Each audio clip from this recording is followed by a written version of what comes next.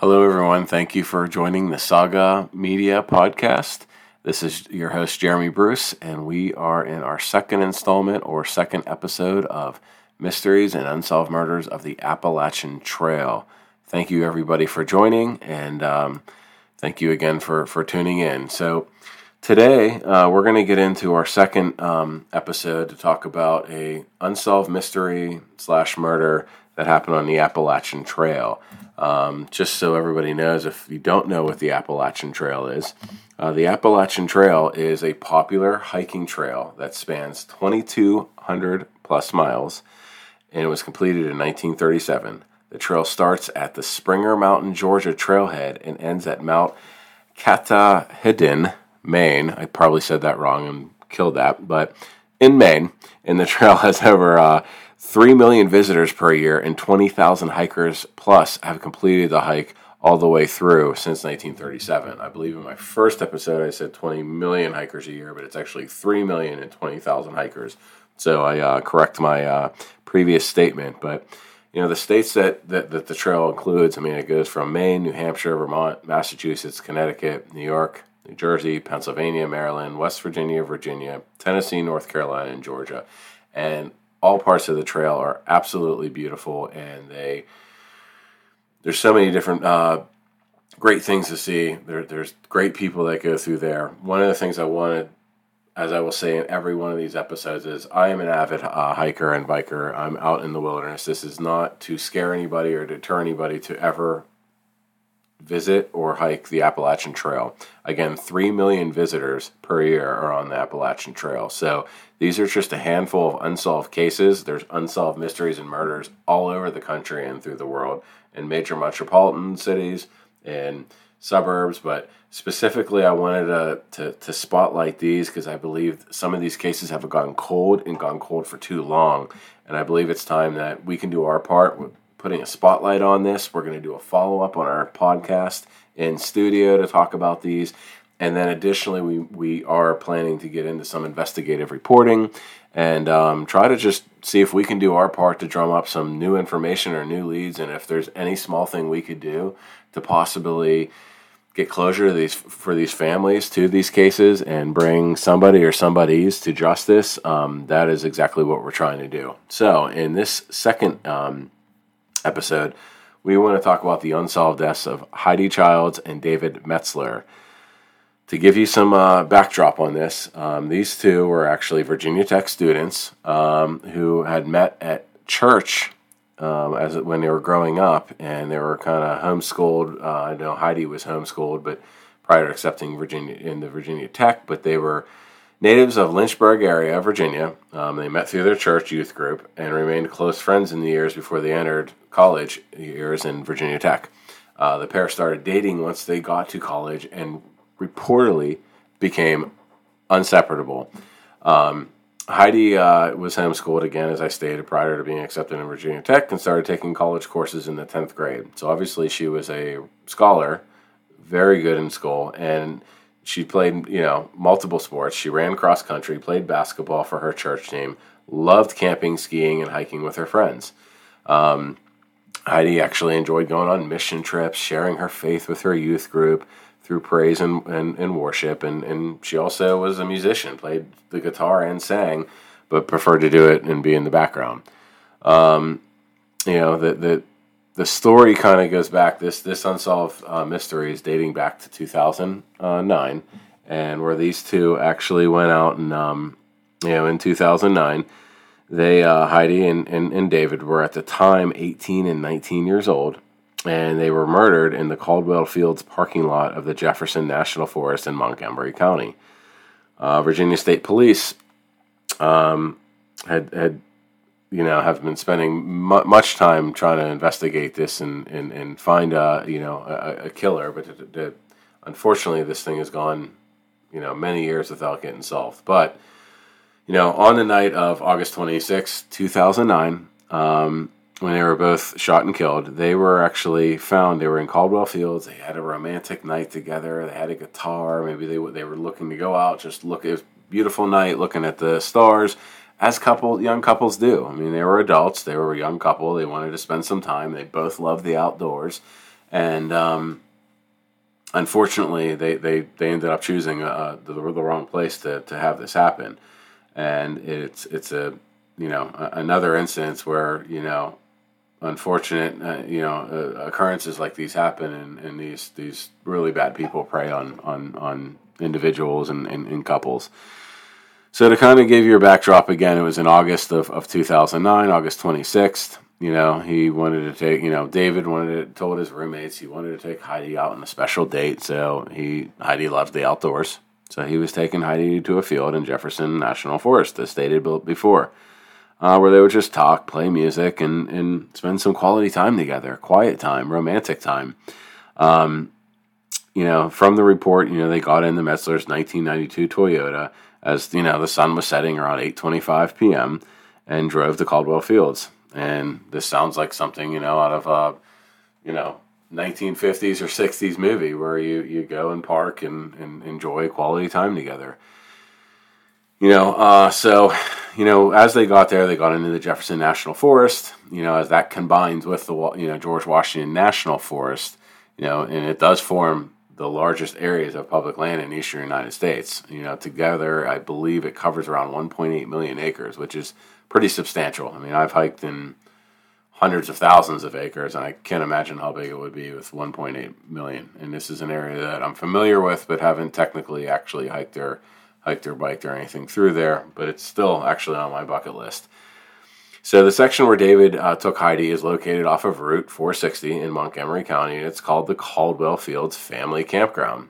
Pretty innocent. It's called Family Campground. So the fields are nestled on a section of Craig Creek Road, approximately about 8 miles from Route 460. So they weren't that far back. They were in a family campground. Yes, they were on a National Forest property, and it's about 15 miles from the campus of Virginia Tech where they were going to school. So this was something in the area. I mean, they weren't driving out in the middle of these 1.8 million miles, even though that seems vast. They were in an area that has been well, traveled, that is well occupied, and literally only 15 miles or less from Virginia Tech University where they went. So, this location is common for hikers and tourists familiar to the area. The fields are off a dirt road surrounded by mountain peaks and heavily wooded area. So if they were there at sunset, they're looking at the mountain peaks. They're enjoying their time. This is an area where cell phone service may have been scarce. You can go a mile without passing more than a hunting tree stand. I mean, that's something I know that's very, very prevalent down there. As I said, I'm familiar with the area, but I technically haven't stayed and or hike there, but familiar that, most likely cell phones weren't working, but maybe that's what they wanted, is they wanted to just be left alone, and they didn't want any contact, they didn't want anybody bothering. So again, the couple arrived at their spot somewhere between 8:15 to 8:25, and the pair didn't plan on staying out late because they had classes that had started in a couple of days earlier, and they had homework. So they had already been starting school. They had homework. This was just supposed to be maybe a quick 1 or 2 hour night, which unfortunately became the last night that they would have on this earth. So what happened after that time isn't, from all my research, it's unclear. I'm trying to go through, there is a lot of information, a lot more that seem to have gotten a lot more than some of the other cases, but it is still unclear. What authorities do know is somewhere around 8 a.m. the next morning, a man walking, similar to our first story, where hikers or a man walking, and normally is how this is always, a random hiker or a man walking his dog or just going out for a stroll, but a man walking his dog found the teens' bodies. David was found in the driver's seat of the car, glass shattered, the gravel beside the driver's side door. The 19-year-old had been shot through the driver's side window. Heidi's body was discovered outside of the vehicle, and that the teen had been seen shot in the face with a .30-30 hunting rifle. So obviously somebody had snuck up on them, and they were unbeknownst to them, and most likely did this so quick that they didn't have much time to react or get out of there and help themselves or fight back, any of the scenarios above. Heidi's purse, her silver Motorola Razr phone, silver Sony Cybershot camera, ID card, Virginia Tech lanyard, and credit card were missing from the scene. So obviously they did looks like it was a robbery, and that's why it seemed to be quick. It wasn't something where they were stalking him through the woods. They saw a car there. unfortunately, the wrong place at the wrong time with the wrong person. And though all those things are missing, that shows that there was some kind of robbery planned, or somebody had maybe saw the car there and decided to sneak up on them and get a quick, unfortunately, quick shots at them and rob them.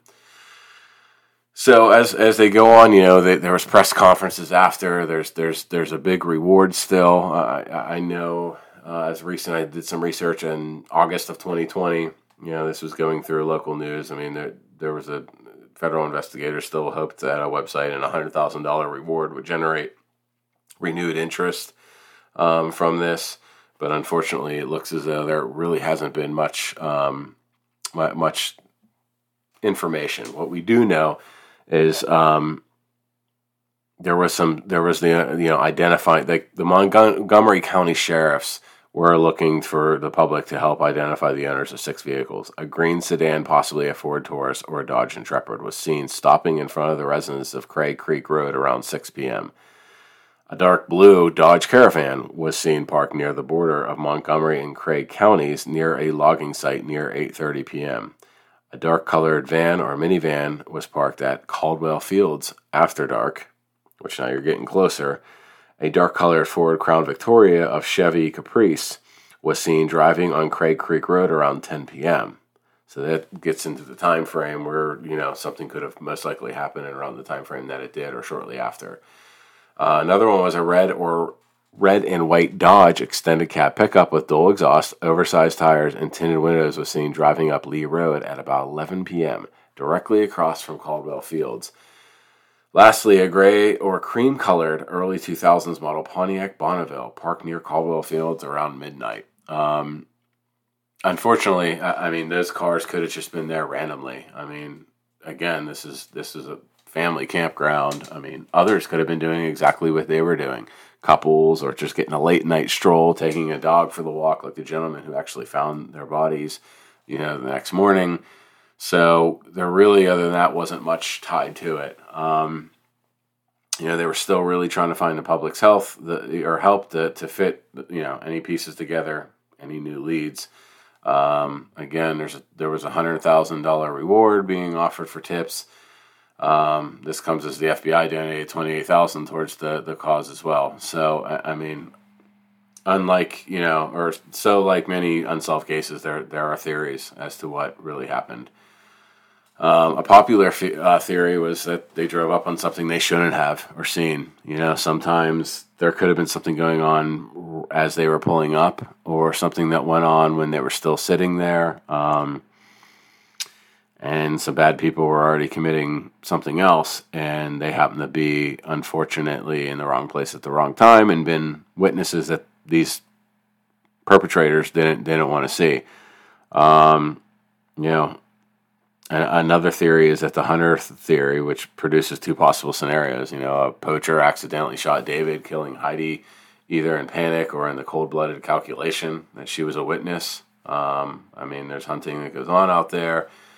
Or someone planned to stalk and kill a couple using a well-known Lover's Lane parking lot areas in the Lover's Lane story. So there's many different scenarios out there, but it really comes down to the fact that, unfortunately, these leads have gone cold, and the mystery's still out there that these two young, beautiful people unfortunately lost their lives on a night where they were just trying to spend some innocent time together.